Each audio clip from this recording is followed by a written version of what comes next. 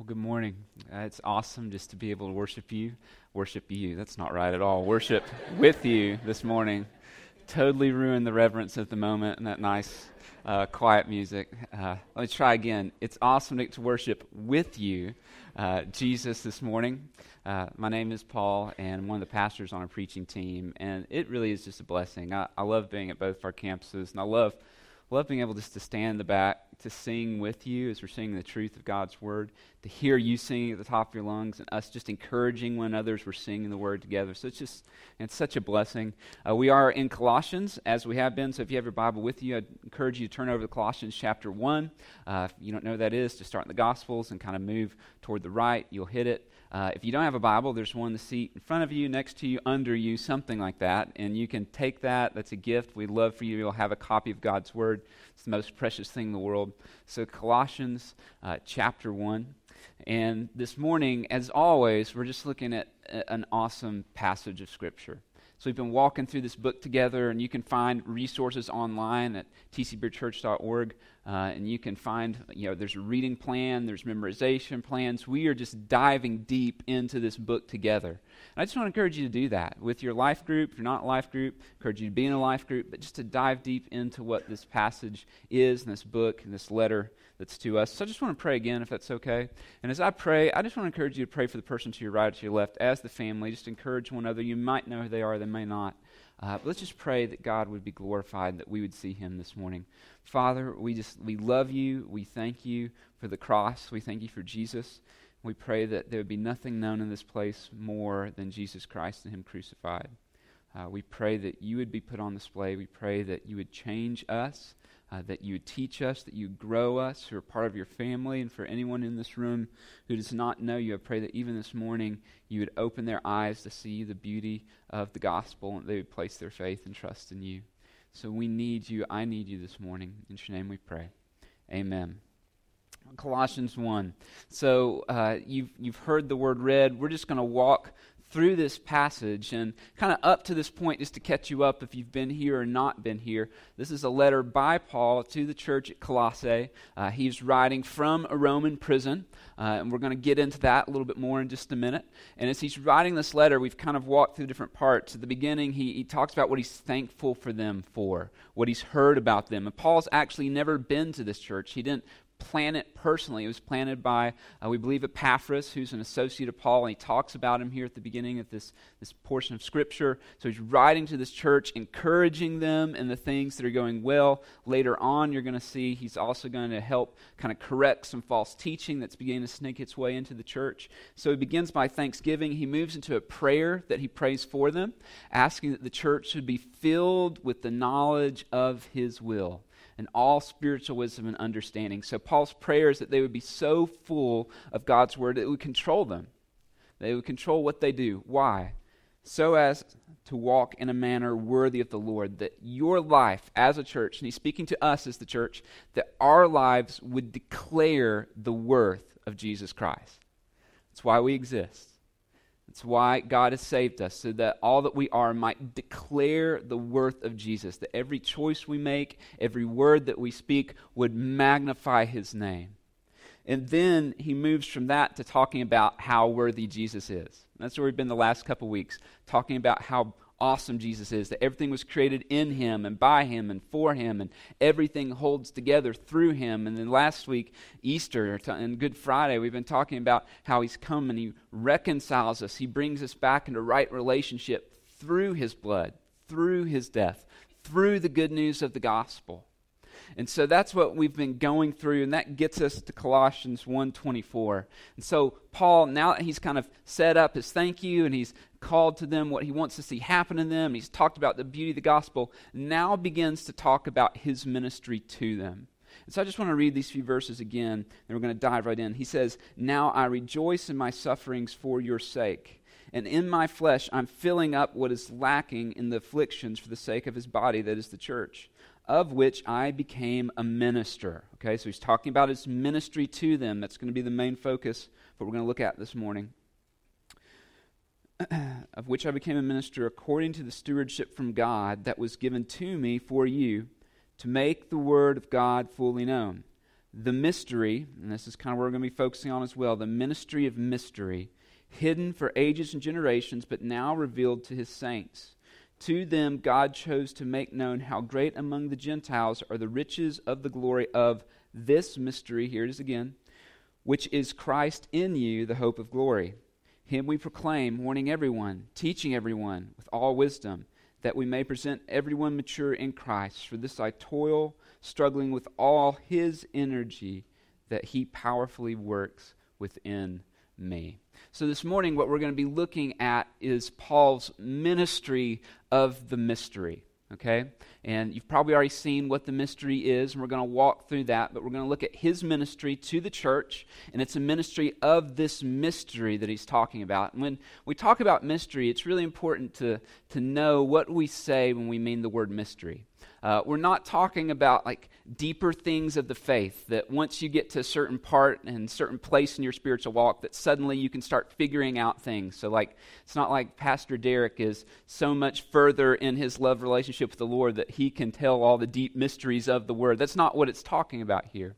A mystery is something that has been hidden from understanding that is now made clear. That's what it's talking about.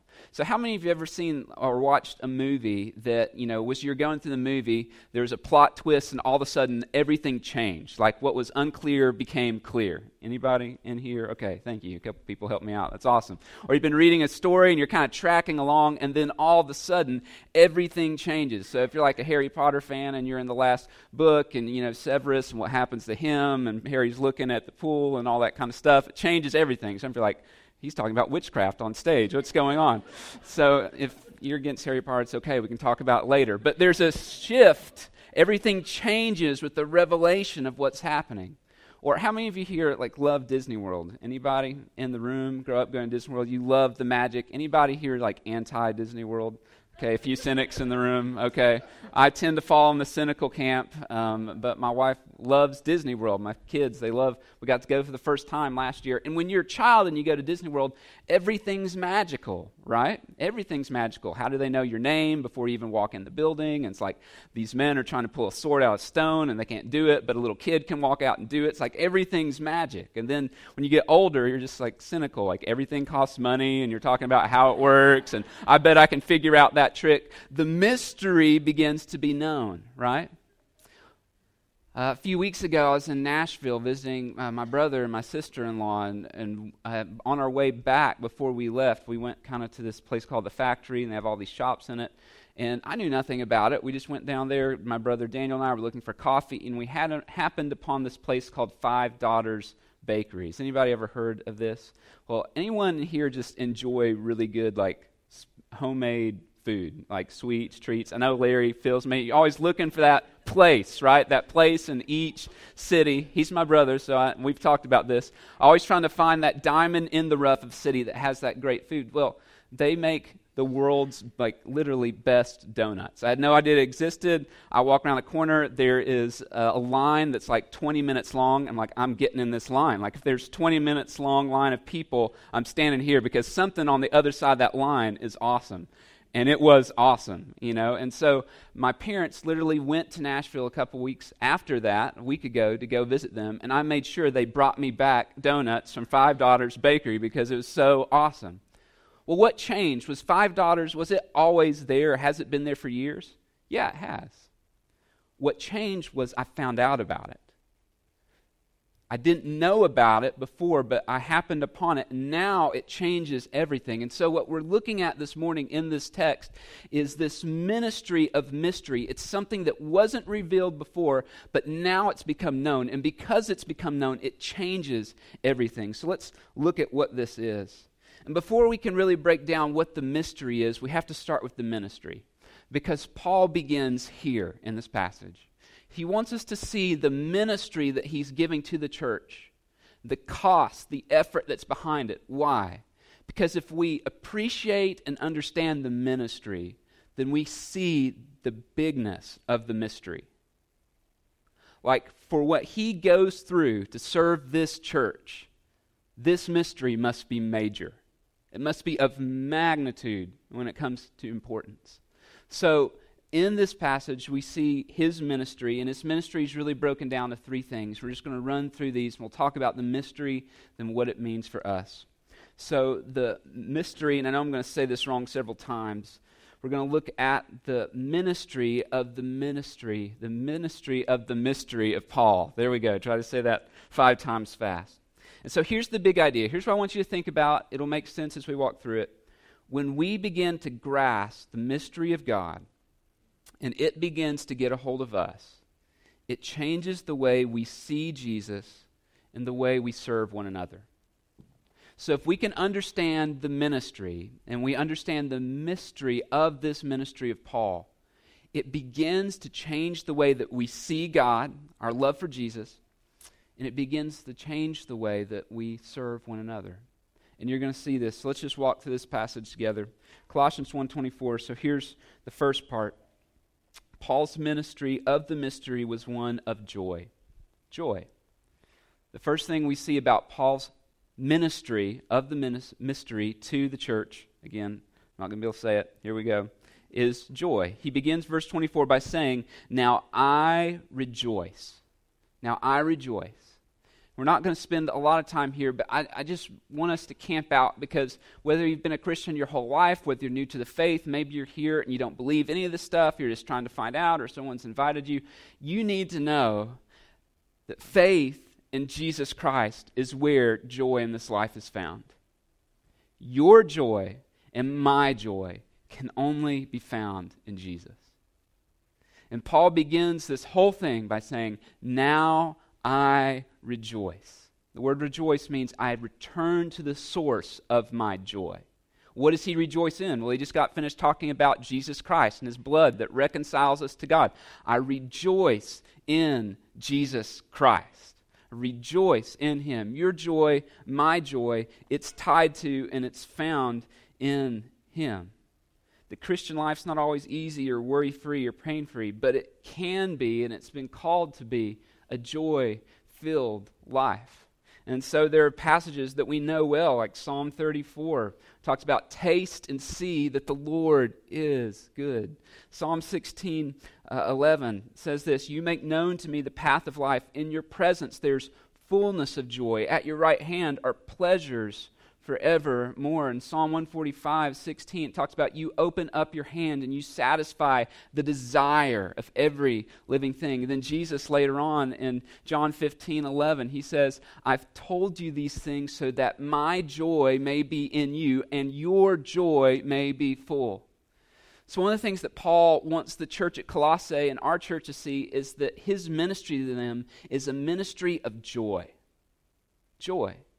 You and I are called to have joy. That doesn't mean happiness. Joy and happiness are not the same thing. Happiness is an emotion that goes back and forth, and it can be all over the place. It can be there and not. Joy is deep-rooted. You can have joy in the most miserable of circumstances, because joy is about what you're hoping in. And the reason we often lose our joy in life and in the Christian life is because we take our hope off of Jesus Christ. He never changes. He stays the same. We change, we shift. John MacArthur, he says it this way, "Joy is generated by humility. People lose their joy when they are self-centered, not God-centered. But when people are God-centered, that's where joy is found." And Paul begins by saying, this mystery that I want you to know about, this mystery that's been given to me to declare to you, it's one full of joy. And so my ministry to you, church, is a ministry of joy. But it's not just a ministry of joy. Here's the second part of his ministry. And this is not what we would expect. It's a ministry of suffering. Verse 24, "Now I rejoice in" what? "In my sufferings." I rejoice in my sufferings. I don't know about you, but that's not typically what I would say, right? I return to my source of joy in my sufferings. But Paul's saying, in my sufferings, in my hardship, that is where joy is found. Well, why? Let's keep going. "For your sake." What does that mean? It means that my sufferings, Paul's saying his sufferings. What are his sufferings? Well, he's in prison right now, okay? I don't know how bad your life is, but you're not in prison, because if you're in prison, you wouldn't be here this morning, right? So none of us are in prison. He's in prison.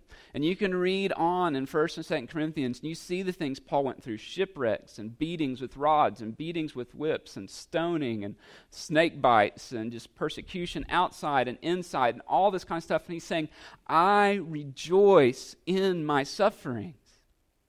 It's incredible. For your sake. What does that mean?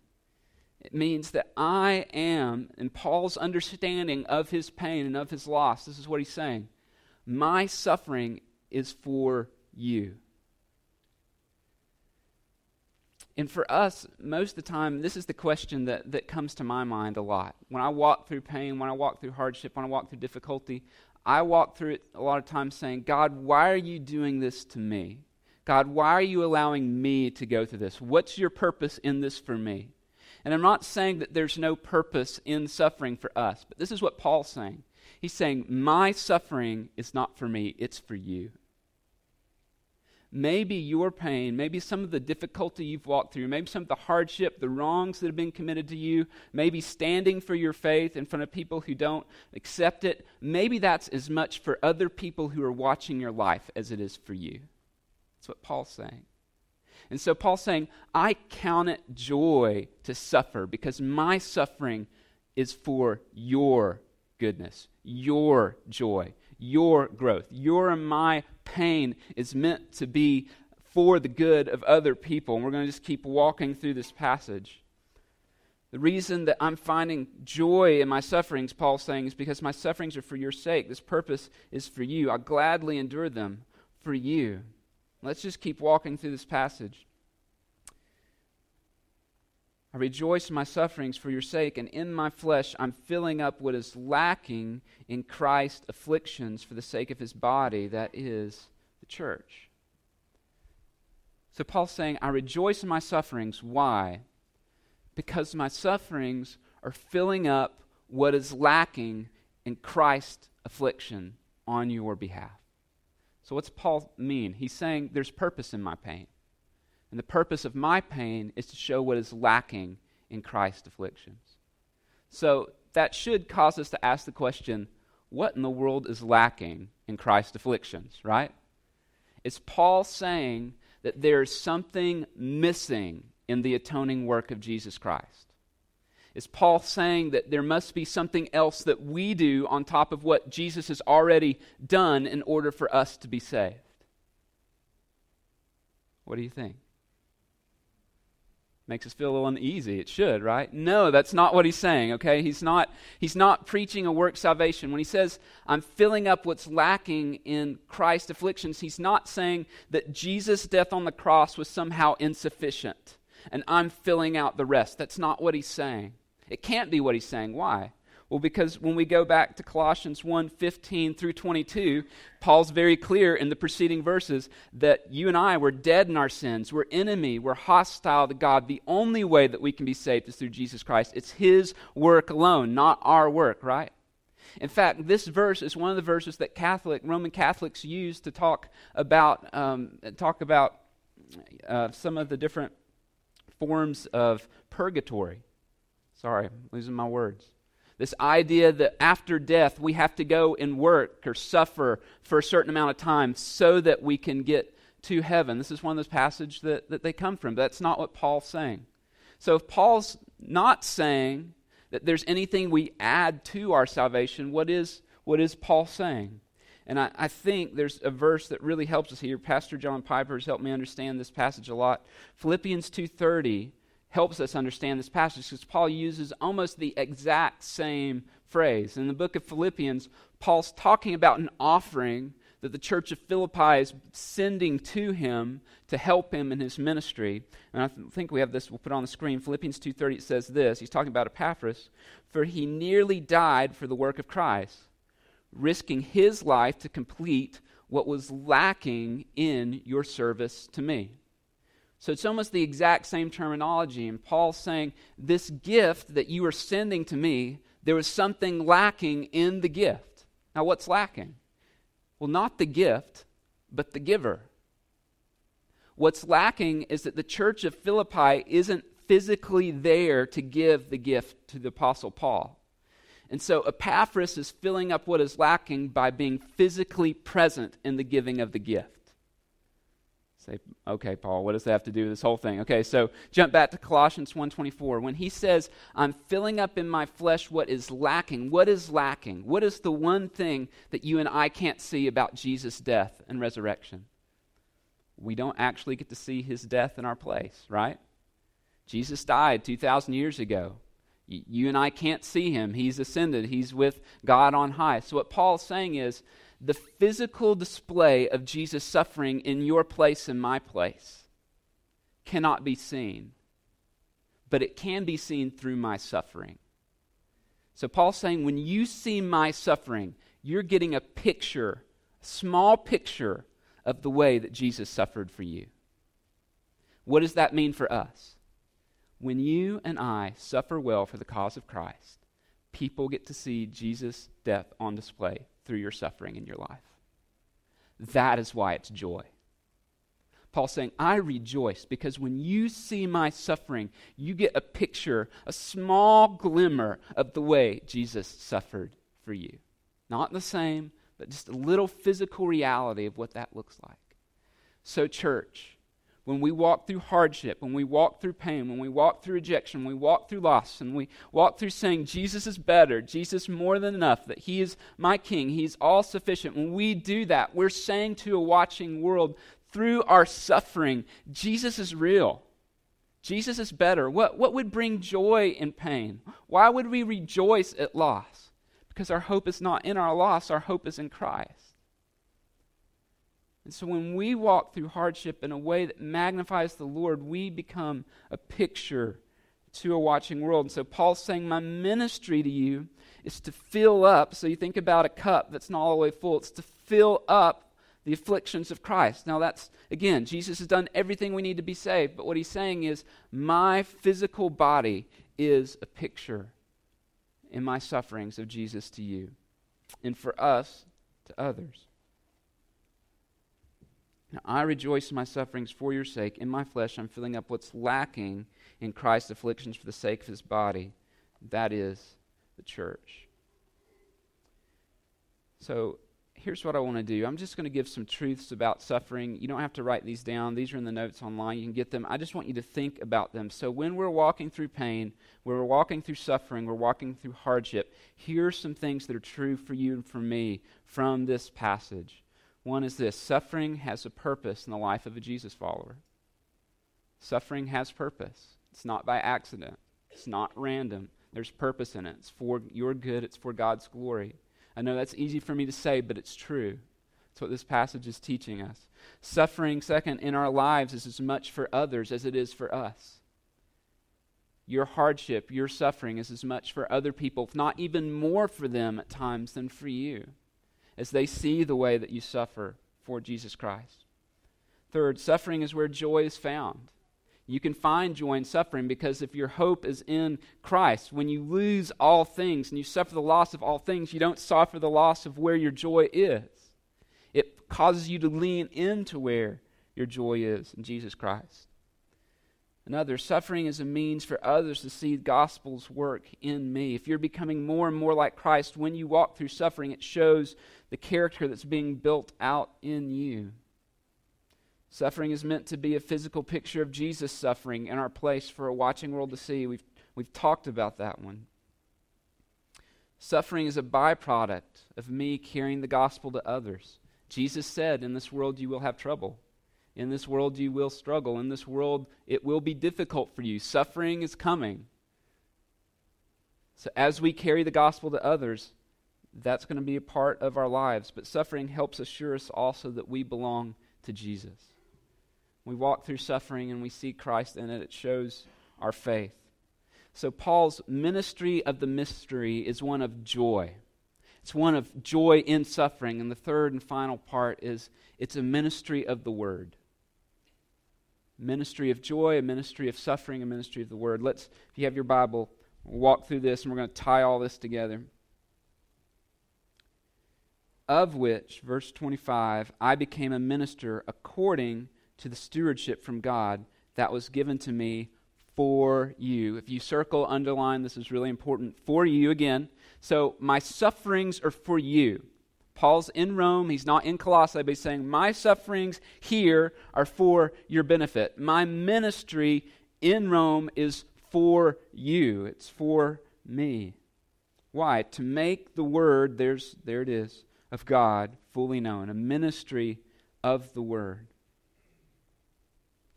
I just want to back up. Verse 25 says, of which I became a minister according to the stewardship from God. That word stewardship, it literally means, it's two Greek words in one. It means house manager, okay? So Paul's saying this is the stewardship. So a house manager is someone who's been given a job by someone who owns a home to take care of their property and their assets for them. So while Jesus is in heaven, he's given Paul a stewardship, a responsibility to take what has been given into his hands to use it for the kingdom. Okay, that's what he's saying. And just as a way of application for you and for me, I would just challenge you to think about what's the stewardship that God's given to you.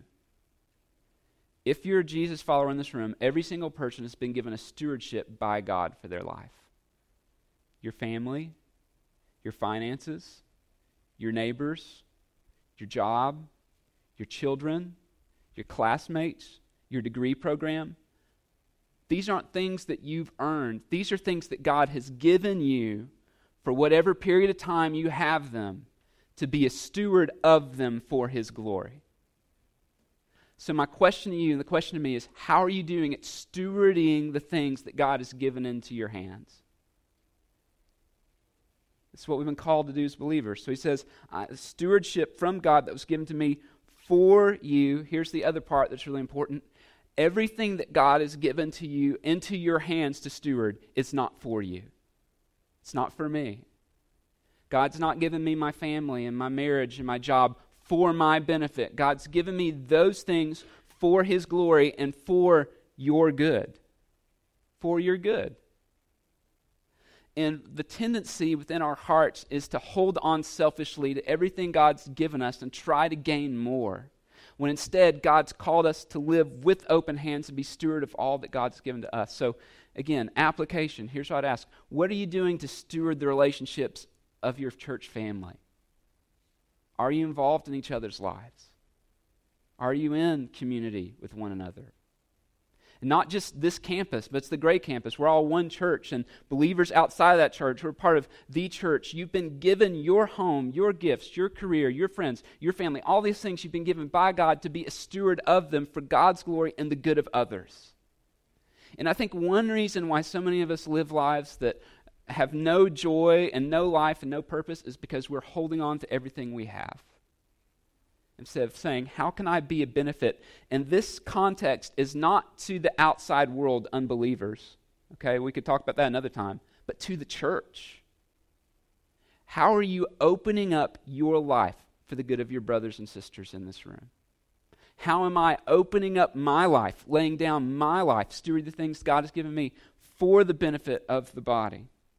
And so Paul specifically has been given this ministry of the mystery of the Word, and this is what he says. It was given to me for you by God to make the Word of God fully known. To make the Word of God fully known. So Paul has been called by God to make this Word fully known. We're going to talk about what that is. It's his calling. Keep going. So what is the word fully known? Well, that's the mystery, okay? And this is where we tie it all together. What is the ministry of the mystery? Well, the ministry is a ministry of joy. It's a ministry of suffering. It's a ministry of the word. What is the mystery? Why is he doing this? Why is he suffering? Why is he sharing the word? What is the mystery that Paul's been given to tell to the church at Colossae, been given to tell us, that changes us and changes everything? Well, let's keep going. The mystery hidden for ages, generations, but now revealed to his saints. To them God chose to make known how great among the Gentiles are the riches of the glory of this ministry, or this mystery, And again, think about my illustration at the beginning. A mystery is something that was not revealed that has now been revealed, right? So that's what Paul's saying. That there's a mystery, there's something that we didn't understand about God's word, there's something that we didn't understand about the gospel, but it's now been revealed to you, the saints, okay? What is it? Well, it's right here. Which is Christ in you, the hope of glory. So this is the mystery. This is the good news. This is your hope and my hope, the hope of glory. This is why Paul would rejoice in sufferings. This is why he would write from a Roman prison to this church, because it's Christ in you, the hope of glory. Now, who's the you? Well, the you is twofold. One, it's Gentiles. And so this is the beauty of this mystery. Paul is saying what was once hidden has now been known. What was once hidden? How the gospel would come to those outside of the nation of Israel. Because all throughout the Old Testament, the good news and the promises of God, it was given to the Jews. It was given to God's people. And there are these glimpses all throughout the Old Testament that somehow this good news is going to go to all the world. We just don't know how. Right now it's limited to the nation, it's limited to a sacrificial system, it's limited to all these things, but there's this hope that one day it's going to be known to those outside of the house of Israel, which most of us belong to. Okay, so this is really good news to us. We'll get to that. But this mystery, how can this be known to other people? So here's some of the passages that point us here. I just want us to look at real quickly. Genesis 17:4 says this, God talking to Abraham, behold, my covenant is with you. You shall be the father of a multitude of nations. What does that mean? Early on, before there were the 10 Commandments, God makes a promise to Abraham. You're going to be the father not of just a nation, but many nations. So somehow through you, the nations, the world is going to receive blessing. Fast forward to Daniel and the prophets. 7:13, I saw in night visions, behold, with the clouds of heaven there came one like a son of man, and he came to the Ancient of Days and was presented before him, and to him was given dominion and glory and a kingdom, that all peoples, nations, languages should serve him. So again, this promise, one day all peoples, all nations, all languages, again, Paul's not talking to a church that speaks English, right? Not the church speaks Hebrew, right? So we are all languages that he's talking to. Somehow the gospel is going to get to them. Isaiah 9:1 says this, but in the latter time he has made glorious the way of the sea. It's a promise about Jesus, the land beyond the Jordan, Galilee of the nations. Galilee is like Irwin, okay? There's not, or Johnson City or wherever, there's not a lot there. For those of you who are Irwin, I'm sorry. It's not a place you would expect a world ruler to come out of. And so this is what he's saying, that somehow out of a place like Galilee is going to come someone who's going to reach the nations. And then Jesus, quoting the prophet Isaiah in Matthew 12, says this, a bruised reed he will not break, a smoldering wick he will not quench, until he brings justice to victory, and in his name the Gentiles will hope. So now Jesus says, there's a man coming, I'm that man. Through me, the Gentiles will have hope. So this is the mystery. How is the good news going to get to the rest of the world? The mystery is through Jesus Christ. It's Christ in you. It's not a sacrificial system. It's not being a part of a certain heritage or lineage. It's not going to a certain church. It's not doing enough good things. It's not any of that stuff. It's through Jesus Christ alone. And the other people, the people who lived long before the coming of Christ, it was a mystery to them. They didn't know it. They didn't understand it. They couldn't get it. They couldn't comprehend it. But now it's been revealed because Jesus has come. This is the mystery. It's Christ in you, in me, which is the hope of glory. That's good news. You guys aren't excited. So you're saying like, Paul, okay, help me here. Okay, so let's step back. What does this mean? Christ in you. And we're almost finished. The hope of glory. Let's talk about what it's not. It does not say, verse 27, Christ and you, the hope of glory. So here's what he's not saying. He's not saying Jesus and me are going to go do this thing together and it's going to be awesome. That's not what he's saying. He's not saying Christ and you, that I get up, I do my life, Jesus helps me out, I worship him, we walk in the field together and high five and hug each other and that kind of thing. That's not what he's saying.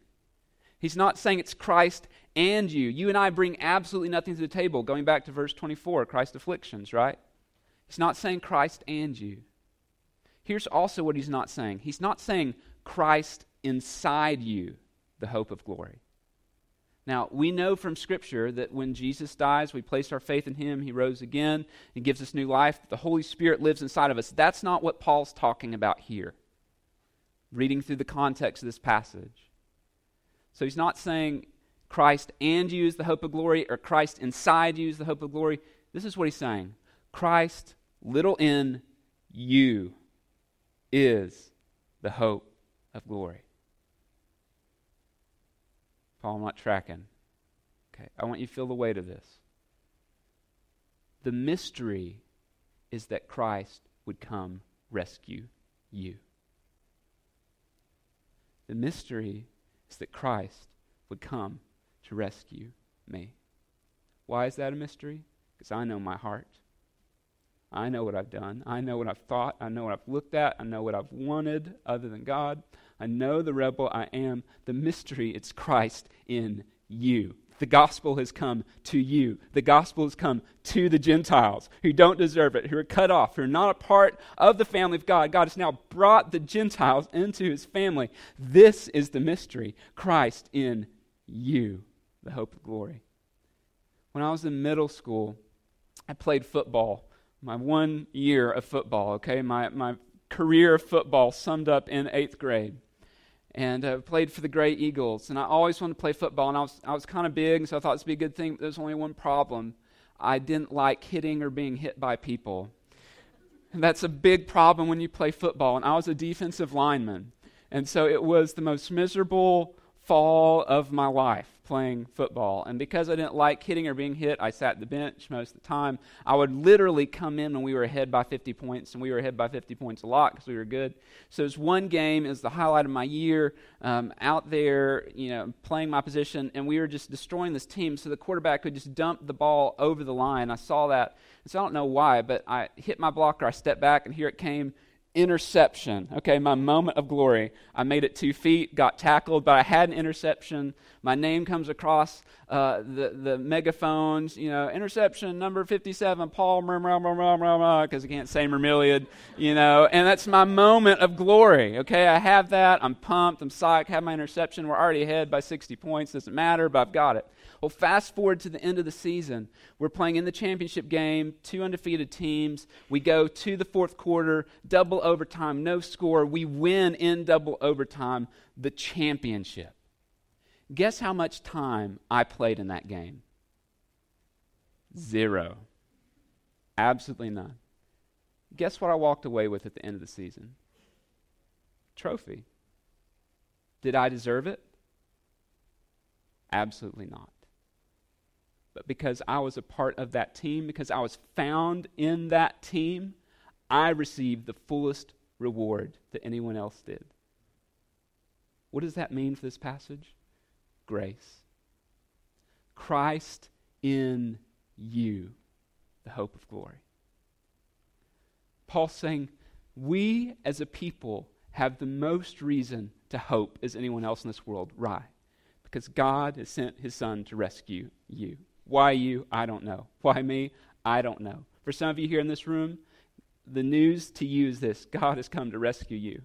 You don't deserve it. There's nothing you can do to earn it, but he's come to rescue you through his Son. And when we begin to grasp Christ in you, the hope of glory, it changes the way we see Jesus. It changes the way that we serve one another. What does that mean? Think about what Paul's doing. I'm suffering for your sake. I'm making the Word of God fully known for your sake. Because I understand this mystery, it changes the way I live. So here's my question to you this morning, church. Have you seen, do you know, have you understood the mystery of Christ in you, the hope of glory? There's a reason why we have hope this morning. And there's a glory that's coming. It's come in Jesus and it's coming again. So what do we do with that? How do we respond to that? Well, a good one is worship. But this is what Paul says, and this is how I just want to close our time. Let's look at the last couple verses that are here. And this is just application. Again, these are in your notes. You don't have to write them down. I just want you to think about it. And even in this moment, just ask the Lord, just make aware to your heart, like, what do I do with this? This is what he says. Him we proclaim. Him we proclaim. What does that mean?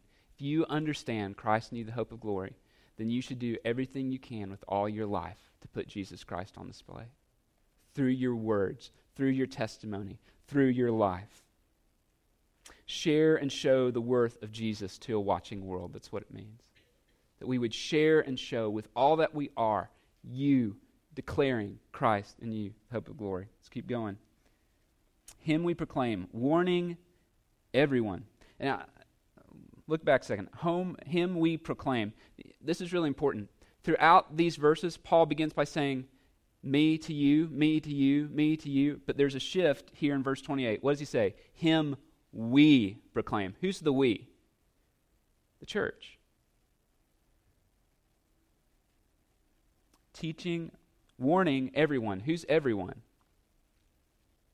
The church. Well, how do we know it's the church? Keep going. Teaching everyone with all wisdom, that we may present everyone mature in Christ. Who are the people who are going to be presented mature in Christ? Believers, right? So this is he's talking to the church on behalf of the church. Him we proclaim, warning everyone. What would we warn the church of? What are you and I called to warn the church of? Sin. We are called to warn brothers and sisters of soul-killing sin in their lives. And can I be completely honest? In East Tennessee, this is one of the hardest things to do. Because if I get in your business and say, hey, there's something that doesn't line up in your life, that feels offensive and it feels judgmental. But what Paul's saying is this is an act of love to brothers and sisters. You need to have people in your life who can get in your business. You need to be able to be involved in people's lives enough to where you can step in and say, hey, something's not lining up, brother, sister, and I love you so much, I'm going to step in. Please, if you see me walking around and I have a brown recluse on my forehead, please don't let me just keep walking, okay? Step into my life and help me fix it before it kills me. And sin is coming to kill you. May we be the kind of church family that we are willing to fight on behalf of one another, even in the hard things. Warning one another, teaching everyone. What's that? Sharing the Word of God. Who's in your life that you're helping understand God's Word? Who are you discipling? Who are you leading? Who are you helping learn and grow? That's what he's saying. With all wisdom, that we may present everyone mature in Christ. We've been called to work for the spiritual maturity of others out of love for them, for the glory of God. Verse 29, for this I toil. What does that mean? It's labor. It's hard work. The gospel is hard work. If you're going to be faithful in this world as a Christian, it's hard work. Struggling with all this energy within me. That word struggle, it's the same word that an athlete would use to train and to practice and to fight. Struggle, strive, hardship, loss. Remember suffering? I fight through the suffering for the glory of God so that others may see Him. Not in your power, but look at how it ends. Toil and struggle with all His energy that He powerfully works in me. So we stay dependent, fight with all that we are so that others may see the gospel. I invite you to bow your heads and just close your eyes. The band's going to come and lead us in worship. That's a lot of information. There's a lot in that passage to unpack. But here's what I want you to think about as we close. Christ in you, the hope of glory. And for some of us this morning, we just need to be reminded that it is a mystery that Christ would come to rescue you, come to rescue me. And our hope is that He has come to do that. Some of us just need to be reminded of that hope. For some of you, that hope's not a reality, and your response is just to place your faith in Jesus Christ, to see that you're a sinner, you're separated from God, and that He has come to you, and you resting in Him, that He is all you have. Christ is all you have. He's all that you need. And I'm resting in Him. I'm surrendering my life to Him. For some, it's to think through, how do I proclaim Christ in my life? How do I be a good steward? Am I stewarding this mystery well? Am I suffering well? Am I walking through hardships in a way that Christ is magnified? Am I loving my brothers and sisters in this room, in Tri-Cities Baptist Church? Am I investing my life into their lives? And so just in the stillness of this moment, I just encourage you, just where you are, even to ask the question, Lord, what do you want me to do with this? Where am I falling short? Where am I struggling? Maybe it's a lack of faith, resting in you. Maybe it's I've set my hope of glory on something other than you. Maybe it's responding to faith. Maybe there's a brother or sister that God's put in your life that you've been afraid to get involved in their lives.